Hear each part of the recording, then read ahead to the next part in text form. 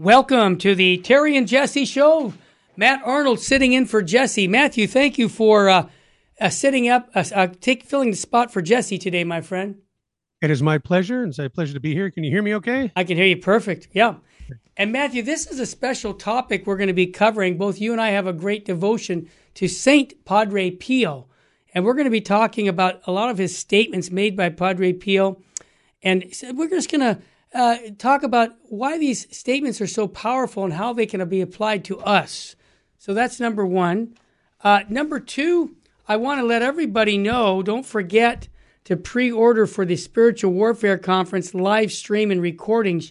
You'll want instant access to having these high-level education presented by Father Chad Ripperker, Libero Christi, and Bishop Joseph Strickland. Make sure you sign up for our newsletter at vmpr.org for any updates on the in-person attendance. But most likely, you'll be able to get all of the conference to your home, wherever you are, whatever country you're in. Just go to vmpr.org.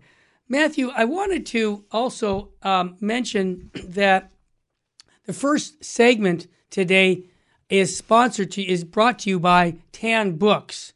Go to VMPR and click on the Tan Books logo and shop for all your good Catholic books needs. When you shop Tan Books by clicking the logo on our website, vmpr.org, you buy a book, they give us a little commission back. Not a bad idea, because they appreciate what VMPR does for Tan Books. We interview a lot of their authors, and that's why we're collaborating with them on this project. But I wanted to just mention before we get to the gospel, Matthew, we call it the need to know file. I'm a little shocked in one sense, but I guess I shouldn't be shocked anymore, because nothing should shock me today in the world, whether it's in the world or in the church. But nearly 10,000 people urged Cardinal Dolan to do an exorcism at St. Patrick's Cathedral after a sacrilegious trans funeral. Now, it was reported on this funeral, and I saw the pictures of all the people there, and it's pretty scandalous. I mean, no question about it. You know, men falsely who believe that they're women, and it was a mockery. Let's just call it for what it is. So I happen to agree that that would be a good thing to do.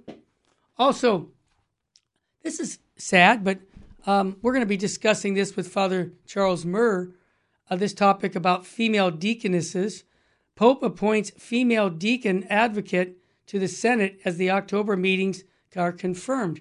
And this is one of the topics. And unfortunately, and I say unfortunately, this is really a big deal in the Catholic Church, because if the Holy Father allows, he can't do it, but let's say he wants it to be happening and he tries to say, okay, these people are going to be now deaconesses. They can't, but it's going to split the church. So we need to pray that the Pope sees that what he's doing here is not unifying the church, which is part of his role, but it's tearing it apart. So let's pray for the Pope for that. Matthew, do you have any need-to-know files before we get to the gospel? You know, something that struck me. Tell me. When you're talking about the kerfuffle that happened in New York at St. Patrick's. Sure. Is something Father Rutler said. You remember he was the rector at St. Patrick's Cathedral for years and years. Yes. And back in the 1990s, there was a demonstration on Halloween, as I recall. I do. By LGBT type activists, a bunch of transvestites, men dressed as nuns with a garish makeup and all the stuff that they do, and causing a fuss and making a scene there. And of course, they were outside protesting, and the news came to cover it, of course. And Father was out there, and the news reporter asked him, "Father, why do you suppose they're protesting for gay marriage?" He said, "The Catholic Church can't do anything about that. Why aren't they at City Hall?" And he said, "Because the devil already owns City Hall." Yeah. And that's really the thing. At the end of the day, it's we forget that the push to normalize this kind of sexual depravity has been going on for decades, and even at the level of national politics, at least since the Carter administration. True. Okay, the devil doesn't sleep. They don't rest here, and the point is that people at the cathedral said, "Oh no, it was just confusion. They misrepresented themselves. We didn't know that this person was an atheist and an activist for, Right. Promoter of prostitution and Yes. transvestite and all that. We didn't know those things. Okay, I take them at their word for that. But they say they were surprised, and of course the people representing the other side said the only real surprise is that the Catholic Church doesn't really welcome everyone the way they say they do, right? And my point is, though, this has been going on for decades. They know who their real enemy is. Yeah. And they will happily lie and commit sacrilege and blasphemy for decades in order to get their way. And by so doing, they tell us to whom they really belong. You got me fired up with that comment, Matthew. I'm like, really? Yeah, I can't let you get away with that without saying amen, first of all, yes. But I'm gonna make a connection because the show will go fast, but I have to make the connection to the devil that all of these things, I'm going to say the murderers, the mass murderer guys, they all have one thing in common. And even the transvestites, the homosexuals, all of them have an addiction to pornography. I read the statistics. I showed that. Why can't we acknowledge that pornography is the devil's tool to get people engaged in horrible activities? Okay? Yeah. And the thing about it is, I'm just going to give a couple statistics because I want to do a whole show on this, but I'll just leave you on this. The businesses in America lose $16 billion a year of work ethics because, or I should say, of the loss of time, because employees are on the computer watching pornography rather than doing their work. That's what the study showed. Yeah. Now, one more thing, and then I'll get back to, in America, we spend another $16 billion on sexually transmitted diseases.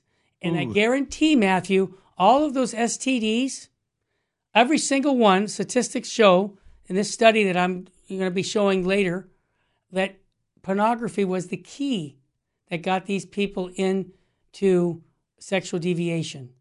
So, right, yeah, it's that kind of habitual vice. It's a vice. It's the only word for it. And it seems to me that nobody in America, and even we need to go to the source of all these stupid things, horrible things that people are doing, and acknowledge that pornography is the key to getting people to act crazy when it comes to their appetites. And if we could make it clear that we need to stop this, I guarantee you the crime rate will go down, the STD rate will go down, productivity in America will go up, and the Catholic Church has the answer. It's called chastity, okay?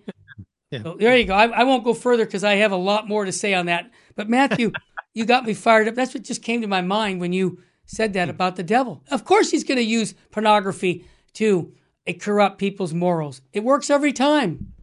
Mm-hmm. All right. Yeah, and it's a final word on that. It is so much more widespread now than any time in history. Yeah, it is. And Matthew, I want to give justice to the gospel, so we might go into the second segment because I have 3 minutes before we break. But I want to just throw one more thing in that you do a show every week now on Monday. Can you just tell our listeners how they can listen to your show and what time it's on and what kind of content you're giving our listeners? All right. Well, it's No Nonsense Catholic, and it's live on Mondays in between the Terry and Jesse show and Jesus 911, or vice versa, between Jesus 911 and the Terry and Jesse show chronologically. And it's, as the name implies, it's about Catholicism and with a minimum of nonsense. And really this year, I have been focusing in these last couple of months, and I intend to continue focusing on the Holy Scriptures and the Catechism of the Catholic Church. Awesome. Because that combination, that's what Pope John Paul II said, that to study and meditate on Scripture and the Catechism is how you are going to survive in the third millennium with your faith intact. I can just make one judgment on that call. I totally endorse that approach because one of the reasons we're in such problems in the world and in the church is because many of the people in the church either haven't read the Bible, or I give them the benefit of the doubt they haven't read it, or they just don't believe what the Bible says about morality or any of these situations about hell. As a matter of fact, Matthew, I know people can listen to your show on Mondays, but I'm going to give them a little taste of the show. And I'll tell you how I'm going to do it. When we come back from the break, I'm going to ask you to read today's gospel. Now, this is being programmed for tomorrow on Tuesday, but Matthew chapter 25, it's not Matthew Arnold, it's the, I joke, it's the Gospel of Matthew. And it's about the sheep and the goats. And I just think this is so appropriate for us today. Your example, what you just said about the Bible. What does the Bible say about salvation? What does the Bible say about purgatory or about the Blessed Mother? What is the Bible? What's a biblical worldview? You and I have talked about VMPR having a biblical worldview for our listeners so they have answers to their faith. And you said it a minute ago, Matthew. You're not going to be able to survive, as Pope John Paul II said it, without having a world biblical view.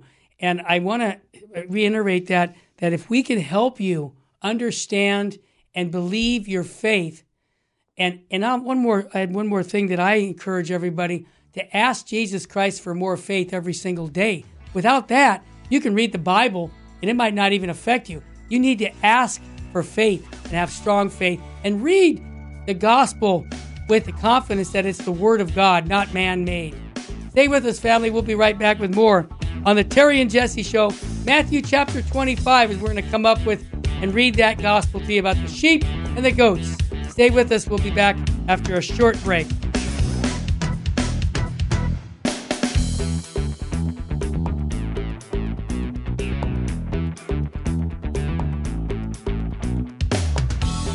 Welcome back to the Terry and Jesse Show. Matt Arnold sitting in. And, I always enjoy having Matt sit in whenever I have an opportunity to call him when Jesse's doing a mission or out of town. I always seem to have him on, and I appreciate that, Matt. Also, I just wanted to say that the gospel is for today, which is Monday, even though this is going to play tomorrow. Just to reiterate, the reason I wanted to have you comment on the Gospel of Matthew chapter 25 is because it's really about judgment. And I think during Lent, obviously the church thinks it's important or wouldn't have put it in the readings. And I'd like you, Matthew, to read the gospel because I think this is something fits into your show that you do no-nonsense Catholicism. So if you could be so kind to read the gospel and give us your commentary on that, that'd be grand. Absolutely. All right. Well, as you said, it's taken from Matthew 25, verses 31 through 46. Yep. Jesus said to his disciples, when the Son of Man comes in his glory and all the angels with him, he will sit upon his glorious throne, and all the nations will be assembled before him. And he will separate them one from another, as a shepherd separates the sheep from the goats. He will place the sheep on his right and the goats on his left. Then the king will say to those on his right, come, you who are blessed by my Father, inherit the kingdom prepared for you from the foundation of the world. For I was hungry, and you gave me food. I was thirsty, and you gave me drink, a stranger, and you welcomed me, naked, and you clothed me, ill, and you cared for me, in prison, and you visited me. Then the righteous will answer him and say, Lord, when did we see you hungry and feed you, or thirsty and give you drink? When did we see you a stranger and welcome you, or naked and clothe you? When did we see you ill or in prison and visit you? And the king will say to them in reply, amen, I say to you, whatever you did for one of these least brothers of mine, you did for me. Then he will say to those on his left, depart from me, you accursed, into the eternal fire prepared for the devil and his angels. For I was hungry, and you gave me no food. I was thirsty, and you gave me no drink, a stranger, and you gave me no welcome. Naked, and you gave me no clothing, ill and in prison, and you did not care for me. Then they will answer and say, Lord, when did we see you hungry or thirsty or a stranger or naked or ill or in prison and not minister to your needs? He will answer them, amen, I say to you, what you did not do for one of these least ones, you did not do for me. And these will go off to eternal punishment, but the righteous to eternal life. Thus far, the words of the Holy Gospel. Praise to you, Lord Jesus Christ. Your thoughts? Well, of course, there's so much here. This gospel passage is known as the judgment of the nations, or the final judgment. And Jesus is describing how at what we call the general judgment, the last judgment, everyone, all people will be gathered before him. And he separates them into two groups. Those on his right, Mm-hmm. he commends for their acts of kindness and compassion. And he says that whatever they did for the least of his brothers, they did for him. And those on the left, who didn't show such love and care, he expresses, shall we say, his eternal disappointment. Right? Yep. And for Lent, though, I mean, I want to focus on this, that it highlights the connection between love of God and love of neighbor. Because by serving those who are in need, we are serving Christ himself. And I said the catechism, I was doing, talking about Bible study on my program earlier today, Mm-hmm. that the catechism explains that this concept, it's in paragraph 2447, it says, the works of mercy are charitable actions by which we come to the aid of our neighbor in his spiritual and bodily necessities. Instructing, advising, consoling, comforting, or spiritual works of mercy, as are forgiving and bearing wrongs patiently. And the corporal works of mercy consist especially in feeding the hungry, sheltering the homeless, clothing the naked, visiting the sick and imprisoned, and burying the dead. Okay, and the exact criterion that our Lord Jesus is laying out Right. in this biblical scenario about the Last Judgment. So that's why in Lent, Mm-hmm. We're called to increase our prayer, to increase, to practice fasting or increase our mortification, and to also practice increased almsgiving. You notice I say increase because those are things we should be doing all year anyway. Right. but we really focus we during this time of year as a way to extend Christ's love and mercy to those who are suffering and in need. And that's meant to teach us that our actions towards others really reflect our relationship with God. Amen. That's what demonstrates our willingness to follow his commandment to love one another as I have loved you. That's why, that massive reparation wasn't an insult to the LGBT Right. crowd that came in and committed a sacrilege in St. Patrick's. On the contrary, it was for their benefit. Right. Right. It was a spiritual work of mercy. Right. Have mass in reparation. So, it's like I say, by treating others with kindness and compassion and respect for the fact that they can choose Yes. to follow our Lord or not. Free will. We demonstrate our love for Christ himself. And there you have it. Well said. I just want to add one other thought, Matt, and get your take on it. But the end of that gospel, I'll refresh it. It says, then he says, truly I say to you, as you did it not to one of the least of these, you did it not to me. And then they will go away into eternal punishment, but the righteous into eternal life. Matthew, that is so clear. We're talking about heaven and hell. And I just want to bring this up to our listeners. You hear people, high officials in the church, saying that, I hope, or, my hope is that nobody goes to hell. Well, I hope, I get to eat ice cream 3 times a day. It doesn't happen. So here's my point. The Bible is very clear that free will, like you were talking about, you choose. God doesn't send you to hell. In one sense, you send yourself to hell. Yes. Well, and then the Catechism of the Catholic Church puts it that way, that it is a self-exclusion. Right. You exclude yourself from eternal beatitude by choosing to do God's will and cooperate with his grace. Amen. And there it is. And I just wanted to bring that up because we're living in times where universal salvation is being preached, and you're not going to get that here. Yeah, that's the thing. I hope that everybody, goes to heaven too. I really do. I hope so. Hell is empty as a bowling alley on Sunday morning. But I don't allow that hope to keep me from telling people the truth. There you go. I think that's the important thing, and that's because that is amongst the works of mercy. Right. All right. Very good. Let's bring the smartest guy into the room right now, Archbishop Fulton Sheen. Let's see if we got him coming in on that train. Full sheen ahead. I don't hear the train, but that's okay. Hey, there it comes. All right, running late. It's a Monday. Matthew, this fits our conversation well. What Bishop Sheen says, only those who live by faith really know what is happening in the world.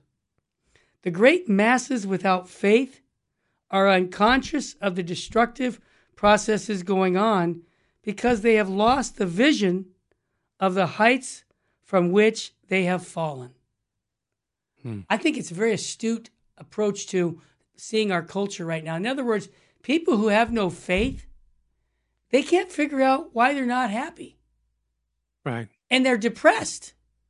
Precisely. And frustrated. Yeah, suicide. Yes. It is just astronomically increased from ages past. What do they say? The number one cause of death in the United States for the second year in a row is abortion. Yep, that's correct. And depending upon your demographic, suicide is number one. If you're a teenager or whatever, I mean, maybe more of them die in car accidents, but it's a really significant thing. And how can that be a problem in the richest and most prosperous country in the world?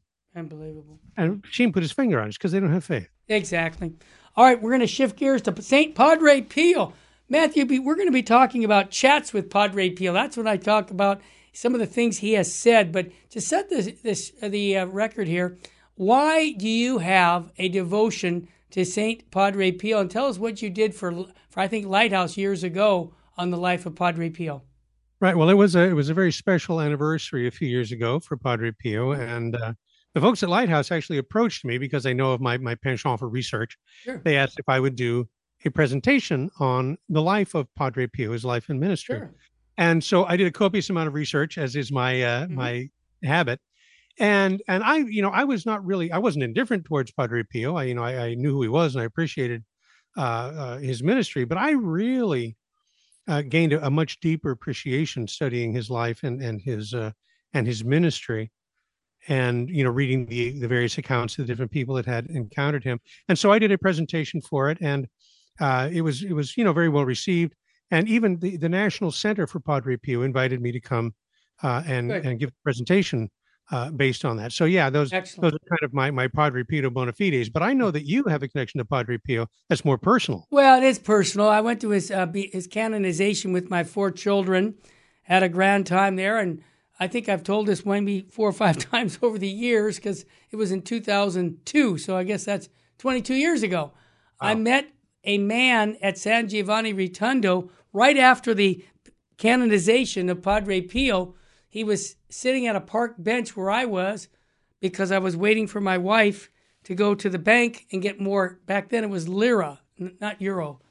And so we ran out of money, so we had to get more. And while I was playing ball with the kids in the park, everybody was speaking a foreign language, mostly Italian, but there was one gentleman speaking in English, had a British accent. So I asked him, "What brought you to San Giovanni Rotondo?" And he said, "You want to know?" I said, "Well, I got plenty of time. It's going to take an hour for my wife to get to the bank, so sure, what's up?" He says, "Well, when I was a younger man 30 years ago, I was a pagan. I didn't live the Catholic faith. And I was on a train going back and forth to work for many years. And this particular day was in 1980. Now, Padre Pio died in 1968. So do the math, years later. He runs into a monk who looks like, dressed like a Franciscan monk, who challenges him on the train and says, 'Young man, you need to go to confession.'" Well, time out. I mean, picture yourself not living the faith and some priest telling you need to go to confession. Mm-hmm. Most of us would say, "Go pound sand, Padre. I'm not interested," right? That's what we probably would say as men. And that's what this guy said. "Padre, a nice guy, but not interested." And the monk said, "Well, you have freedom to say yes or no to God, but you should really go to confession." And he walked off the train and went home. He went home, got in his chair like he did all the time, got his little clicker for the different stations on the television, and by golly, what was on one of the stations? 50 Years of Thorn. It was a movie on the life of Padre Pio, and that guy looked exactly like the monk he just met an hour ago on the train. So obviously, he was like stunned. So he stays on watching that show for 50 minutes, and he's like, "Oh my gosh." In the movie, it even says that he would go up to people away from the faith and say, "You need to go to confession, like me." So he's like, "This is too personal." So bottom line, he doesn't go to work the next morning, and he always would go to work. His wife says, well, when we come back from the break, wait to hear what the wife says. You know what? Great advice from these women. We're talking about the life of Padre Pio and chats with Padre Pio. When I come back, I'll finish this story of how Padre Pio came back from the dead to get someone to go to confession. We'll be back with more on the Terry and Jesse Show. How's that for a teaser, folks? We'll be right back.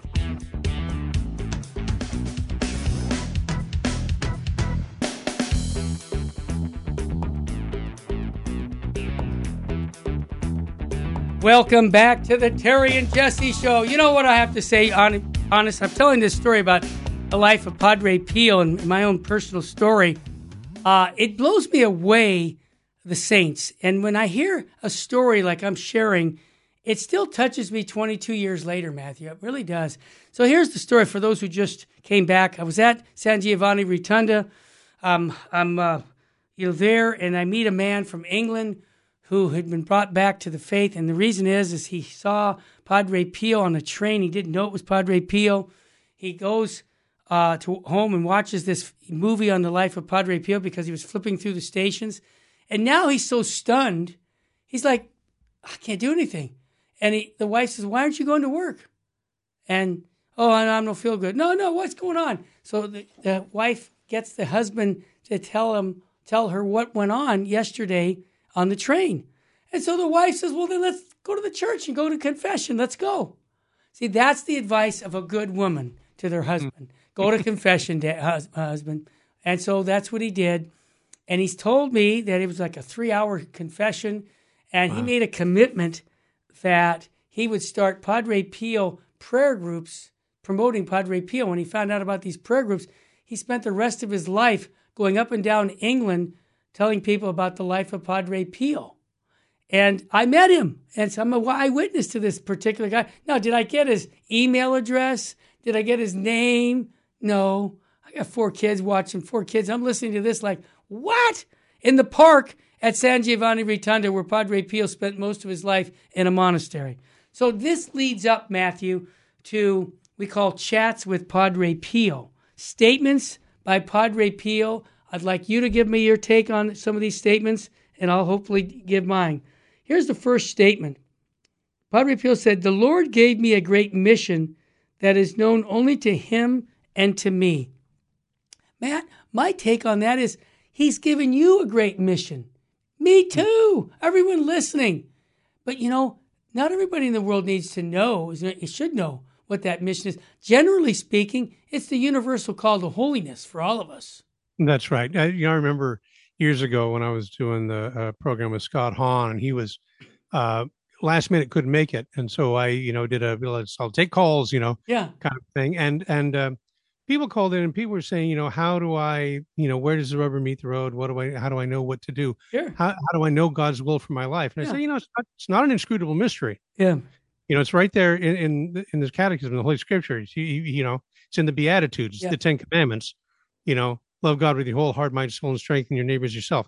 Do that, and count your day well spent. Then if there's something beyond that, God will, I think, is more likely to reveal it to you when you're already doing as well.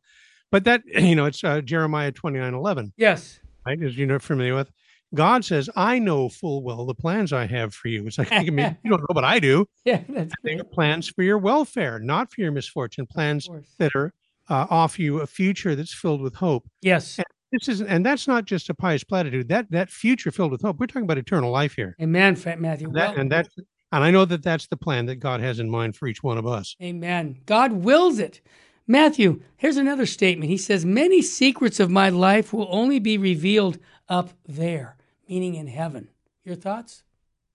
Well, of course, we were just talking about the general judgment. We were. Yes, it's exactly. Like, that's one of those things where everything gets revealed. That's my former life being what it was. I know that on that day I'm going to be rooting for come on conversion. That makes it personal. Yeah, let's get to the part of the story that I'm not going to be ashamed of myself in front of him. But although there was one saint who said that when you confess your sins, that God not only forgives, He forgets. Yes, remember Saint Margaret Mary? That's the one I'm thinking of, where they went to the confessor and said, no, I don't remember those. They're gone. Wow, mm-hmm. What a beautiful thought. That's very consoling for me, Matthew. I don't know about you. You and me both. Yeah, okay. Absolutely. All right, here's another statement. I am only sure of one thing, that my heart loves a lot, and it's made to love. Sounds like a St. Augustine comment. Mm-hmm. or what our Lord said about Mary of Magdala. Oh, yes, she loved. It's right. Many sins have Yes. because she loves much. And again, that ties into the gospel today. Yes, That it does. if you really love God, then loving God and loving your neighbor as yourself are connected. And I also like to add what St. Thomas Aquinas says about love, willing the good of the other. That's the definition. Right. Yeah. We're not talking about No, no. emotions or sentiment here. No, We're no. talking about an act of that. Love is an act of the will. Yes. This is a lot of fun. I just thought I'd let you know. I'm enjoying. By the way, is the only reason you can love your neighbor. If Jesus said you got to like your neighbor, I'd have been sunk. But well love I can do. Yeah, great statement. Here's a statement. Here's a man who had 50 years of the stigmata, folks. He had the wounds of Christ. And he makes a statement like this. Okay, listen. I suffer when I don't suffer. Mm-hmm. What? Mm-hmm. Yes. In other words, and this is my take, correct me on the air, Matt, but I think of it this way, that he sees his suffering as going on all the time. In other words, he's offering up everything to God. So you're making everything an act of adoration, reparation. And I think he lived that life with the stigmata, trying to make, I would say, reparation for the sacrileges that he saw going on even at his time. Absolutely. And speaking of which, I mean, that's the best kept secret about reparation. Oh, yeah. When we're taught when we're kids that reparation is about, making up for your sins. If you stole something, you need to replace it or whatever it is, right? But, seek to repair the harm that was caused by your own actions. But they did a massive reparation, like I mentioned, earlier in the program, for the sacrilege at the cathedral. Why? Right. It's in Catechism chapter 1460 that it's possible to make reparation for the sins of others. Yes. Through prayer and penance and acts of charity. That while obviously we can't atone for somebody else's sins, but we can offer our prayers and sacrifices to God, asking for His mercy and grace to be poured out on them. Yes. That's what Padre Pio is talking about. Yes. By uniting his suffering and his acts of reparation with the sacrifice of Christ, he's participating in the work of redemption. Right. And that's available to me and to you. We're talking about God's will for your life. Okay, your prayers, your acts of reparation can have a positive effect on the conversion and the salvation of others. And through our intercession, we cooperate with God's grace that way by bringing healing and reconciliation to a sinful world, to those who have sinned. Why don't you really tell me what you think, my brother? I'm enjoying this, and I know our listeners are. I can't let you go without quoting Colossians chapter 1, where it talks about, I fill up what is lacking in the sufferings of Christ for the good of the church. So every action becomes like a blank check. That's what Padre Pio is telling us, that if we give it to Jesus, it's got infinite value. Now, Matthew, we could go on for hours talking about Padre Pio's statements, but here's one that I want to get your take on. He says, suffering is my daily bread. It's my delight. How do you read that? Again, like you say, that he rejoices in being able to make reparation for others. Yes. By taking on that suffering. And of course, how more closely can you be united with Christ than to join your sufferings with his? Well, yeah, that's a great point. I mean, that he suffered for you and that you would do the same for souls, because he died. God gave his only begotten son so that, we could go to heaven and enjoy eternal life, and to participate in that. What, how much closer can you get to Jesus? How much joy can you give him, beyond actually participating in that work? There's several other comments about suffering that he's an expert on, Padre Pio, obviously, St. Padre Pio, but I'm going to shift just because due to time to another comment. He says, I work to give my children the heritage. What's he talking about, Matt? Okay, well, first off, his spiritual children, right? Because absolutely the father. He's a spiritual father. That's right. But he is talking about doing for his spiritual children what I have tried to do for my physical children. He says, the heritage, what's that? It's the faith. Exactly. It's the teaching of the church. The Blessed Virgin Mary, by the way, for those of you listening in the United States, the Blessed Virgin Mary appeared in the 19th century in Champion, Wisconsin, to say specifically, teach the children their catechism. And if children weren't being taught their catechism sufficiently in the 19th century, I can guarantee you right now that the problem's worse than it was. Absolutely. that is a message that we need to listen to. And that's what Padre Pio is talking about when he talks about the heritage. Well said. And I think he follows up with another statement. Padre Pio told some spiritual children gathered after confession, I can forget myself, but not my children. I tell you that when the Lord will call me, I will stay at the door of paradise. I will tell him, Lord, I do not enter before I see all my children have entered. That's a true father. That's isn't that just beautifully stated? Oh, it is beautifully stated. I also like that, Padre Pio also, he's not, at all overstating the case here. He's saying that that is his feeling, that his love for them is such that he doesn't want to even go to heaven until he knows that they're, have crossed that threshold before him. And he also, he said that at one point where he added that, I don't know if the Lord has accepted this, but that's my feeling. Exactly. He's not telling God what to do. But Matthew, expressing his love. You are a father like I am, and your love for your children. I know you well enough after decades of knowing you that you would lay your life down for your children. Tell me I'm wrong on that. I don't think so. Of course. And I know the same about you. Of course. But that's what we're called to do. Mm-hmm. It's nothing more. It's not a big deal. Really, it isn't. And the reason is because we have a mandate as a father to feed our children the faith, to protect our children from the evils of the world, all these things. This is just the description of what a father does. And think about our heavenly Father. Oh, right. Gosh. Terry, we've reached a point in life.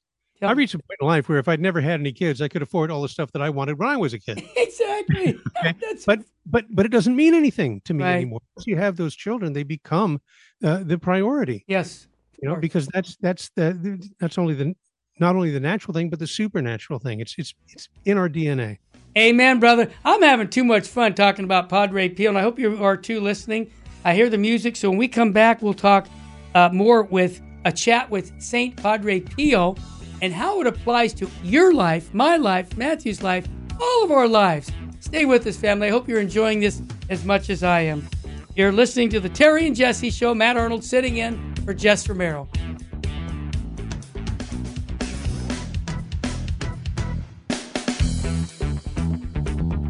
Welcome back to the Terry and Jesse Show. To join the conversation, call 888-526-2151. Now, here's Terry and Jesse. Welcome back. Matt Arnold sitting in for Jess Romero today. We're talking about a chat with St. Padre Pio and some of these one-liners that he says. They're beautiful. They remind me of what Fulton Sheen does with the Through the Year with Fulton Sheen. This one, I'm going to be going to lunch after this show, so this statement should really temper my lunch. Okay, here's what he says, Matt. How do we sanctify the action of eating? He says, eat with temperance, only to preserve life.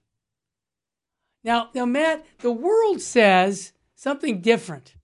Yeah, you're laughing at me. Yeah, I know what you mean, Terry. In other words, Padre Pio is saying that the purpose of eating isn't so that we can glut ourselves with food and eat as much. And then, you see this in history where they would vomit the food to eat more food. And talk about being sick about it. But, we're not that far from that, because it seems to me that food is such a big deal in our culture that, I'm just saying this, statistically, the obesity rate has gone way up. At the same time, the morality rate went way up. Is there a connection? Yeah. Okay. I can speak to this. Okay. I was overweight. I'm still overweight. I've been overweight now longer than I wasn't. Okay. Right. I was a thin young guy, but and I was in the entertainment business, and I kept fit, kept working. Then I converted to Catholicism, and I started working behind a desk all the time. Yeah. And spending my days writing and whatnot, and frankly working some pretty long hours, and then helping Betty with the kids and homeschooling and all of that. And as a result, every time my wife would get pregnant, she would put on the weight, and I would put on weight in sympathy with her. Of course. And the child would be born, and she would lose weight, but I wouldn't. And then the next one would come along, and I'd gain more. And until one day you wake up and you're 300 pounds, and I go, oh my gosh, Catholicism made me fat. Yeah. And you go, wait a second, Catholicism didn't make me fat. What's going on here? Right. And I was on the diet roller coaster for many, many years. 20 years. Yeah. I would lose sometimes significant amounts of weight, not just 10, 15 pounds, maybe 40, 60 pounds. Wow. And then put it all back on and then some. Yeah. Right? Because, it's like my aunt was a Pentecostal Christian, and I know my parents didn't like her to talk about it. When she get me alone, she'd say, Matthew, is Jesus the Lord of your life? And it was the whole thing. It's like, and Jesus does need to be the Lord of your life. Amen. But I realized at some point that when I sat down at the table, Jesus wasn't the Lord. The food was the Lord. Yeah, well said. And then you wind up not only obese but diabetic, or borderline diabetic. And so, I asked myself, what am I guilty of gluttony? It's like I'm not walking around with a turkey leg like Henry VIII, but, right. But am I a glutton? Mm-hmm. And I was, obviously, if I've gained all that weight, then I have been intemperate in my eating and my drinking. And the diet industry, and diets don't work, obviously, because, if they did, everybody'd be thin. It wouldn't be a multi-billion-dollar industry. Yeah. Okay. Well said.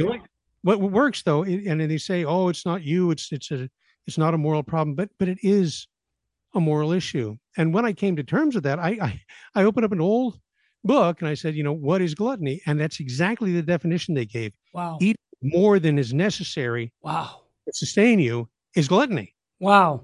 And I'm like, wow, that hit home. So now I've lost about 65 pounds. Oh, God love you. Because the penny dropped for me. Yeah, that's inspirational. What you just shared, I'll say it right on the air, because I'm a little guy. It's something you don't struggle with. Yeah, it's not because I think it's because my metabolism is run so high. I think I burn up whatever goes in. But what you just said, I think, relates to the majority of people. So thank you for sharing that about temperance. Now, here's one about the guardian angel, Matt, that St. Padre Pio said. The guardian angel never leaves us. He guides us. He gives us good inspirations and protects us from the enemies. Who are the enemies? Oh, well, yeah, that would be the spirits of wickedness in the high places, exactly. As Paul would put it. Yes. And Terry, I think you're the one to comment on this. I will comment because I am. The angels, that's your spirituality. Yeah, that is my spirituality. I'm consecrated to all the angels. My line is, and you know it, the unemployment rate for guardian angels is way too high. Put them to work. And the reason is that many people don't realize they have a guardian angel. And Matthew, I will just say this, and I bet you could confirm this in your own life. There have been times where you were in danger, maybe physical danger, moral danger, and you didn't get seriously hurt or even die. And I got to say, for my own life, I attribute many times getting out of a tough situation that it was my guardian angel who protected me from that moral dilemma or a physical dilemma. How about you? I would say, I'll put it this way, that, there are different kinds of grace. We have obviously sacramental grace that you receive from the sacraments. If you have the misfortune of falling into mortal sin, you go to confession, you get the sacramental grace, you get returned to the state of grace. Right. There is such a thing as actual grace. And actual grace can be extended to you even when you're in a state of mortal sin. It's actual grace that moves you to go to confession. It's actual grace that when you are in a state of grace that helps you to become holier, to increase in sanctity. Wow. To do what it takes. Yes. And I believe that guardian angels are very much a conduit of that actual grace, that God sends actual grace into your life through the intercession of the guardian angels. Wow. I got so many more quotes here. I said I think I had 40. I think there's probably 80 or 100 here. I want to bring something about our Blessed Mother. Padre Pio said, "Did you call the Madonna? I did, but it didn't want to leave. Afterwards, it ran away." Now, I'm not quite sure.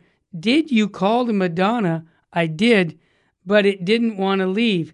So is that saying Our Lady doesn't leave your side? I'm not quite sure what that means. Yeah, that's a little enigmatic. Yeah, it is. Exactly. Now, here's another one. Who are the children of perdition? The most famous of those who quibble. What? I mean, you know what I notice about Padre Pio and all the saints, Matthew? They call us to this high degree of perfection, that we are called to be saints. And I think that what I've noticed, and correct me right on the air, but I've noticed that the saints, whether it's Padre Pio or Saint Maximilian Kolbe, it could be any of the saints, but they would always shoot high. In other words, perfection. Now they know that nothing that's perfect and pure goes to heaven. It's like God, the Book of Revelation says that. But they were looking for sanctity. They were striving to live a saintly life. And if there's anything that bothers me more in the church right now, is that we have prelates, we have high officials who are trying to lower the bar for sanctity. And that, to me, offends me personally, and I think it should offend you. But I think we have to not look at maybe some of the local people in our church, but look to the saints who have done it. In other words, they've gotten to heaven. So I think we just have to pray for those people. That's my take. Who try to say, well, that's the ideal, Matt. You've heard this, to live a monogamous marriage. Yeah. Come on, but let's be honest. Fornication, adultery, it happens, and we just gotta understand. So don't worry about it. That's not the attitude of the saints. No, well, you remember what our Lord said in, I think it's Luke 17, when he asked the apostles. He said, if you came in, would you expect your servant to sit down and eat or whatever, or would you expect him to do it for you first? Take care of your needs, right? Take care of the master, right? And what he said is that when you have done everything, right, to count yourself an unprofitable servant. Amen. Because you've only done what you were obliged to do. Right. And that's St. Padre Pio. He's calling people to the honors program. It's one thing. That's fine. Avoiding sin, that's good. By all means, avoid sin. Having imperfect contrition, that's good. Yep. But that's not the goal. That's not what you're shooting for. Wow. I'm going to bring something up on the Mass, because, when I went and watched his Masses on the video, he looked like he was suffering. Sometimes the Masses would take 2.5 hours because he was so meditative when he would say Mass. He said this. He said, the benefits of the Mass cannot be enumerated. We will see it in paradise. So in other words, Matt, and I want to give a plug to something I had you produce for St. Joseph Communications, and it's on the internet. I think it's on YouTube, The True Meaning of the Mass. And I want to ask you, his comment, he said that the benefits of the Mass cannot be enumerated. We're only going to see the benefits of the Mass when we get to heaven. Doesn't that tell us that the Mass is the greatest act of worship on this planet? Oh, absolutely. And, I try with the eyes of faith, using the imagination that God gave me to remember that when I go to Holy Mass, that we are surrounded by, as our Lord says, a cloud of witnesses. That there are the angels and the saints are right there with us. Yes. Celebrating the Mass with the priest and assisting at the Mass along with the faithful. Yes. But that's not something. But that's only something we're really going to be. It's going to be fully revealed to us. Oh yeah. On the other side of eternity. We can't really appreciate that. And like you said, the benefits of the Mass can't be enumerated. That means that they are without number. Yes. Right. The benefits of a single Mass are infinite, because it is the sacrifice of Christ. It's the sacrifice of Calvary actually made present. Yes. Right. And you're there. That's right. And many of the saints have said that will be our greatest consolation at our judgment. The Masses that we heard worthily. I thought about that. I don't know what saint said that. It was in a little booklet from TAN that I read when I was a child. I read that, and it touched me.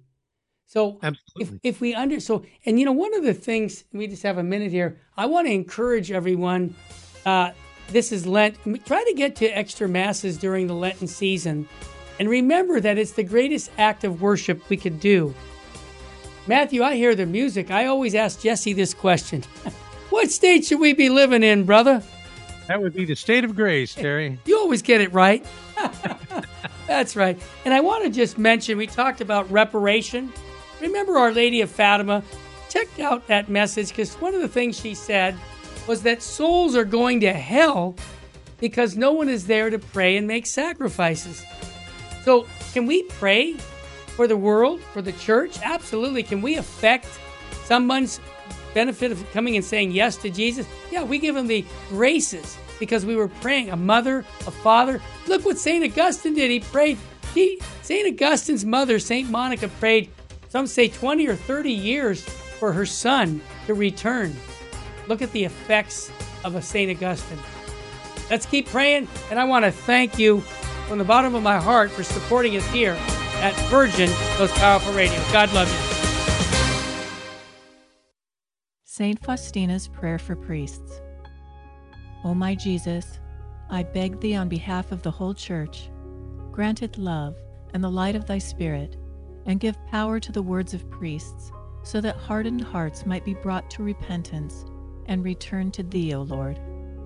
Lord, give us holy priests. Thou thyself maintain them in holiness. O divine and great High Priest, may the power of thy mercy accompany them everywhere, and protect them from the devil's traps and snares, which are continually being set for the souls of priests. May the power of thy mercy, O Lord, shatter and bring to naught all that might tarnish the sanctity of priests. For thou canst do all things. Amen. Virgin most powerful, pray for us.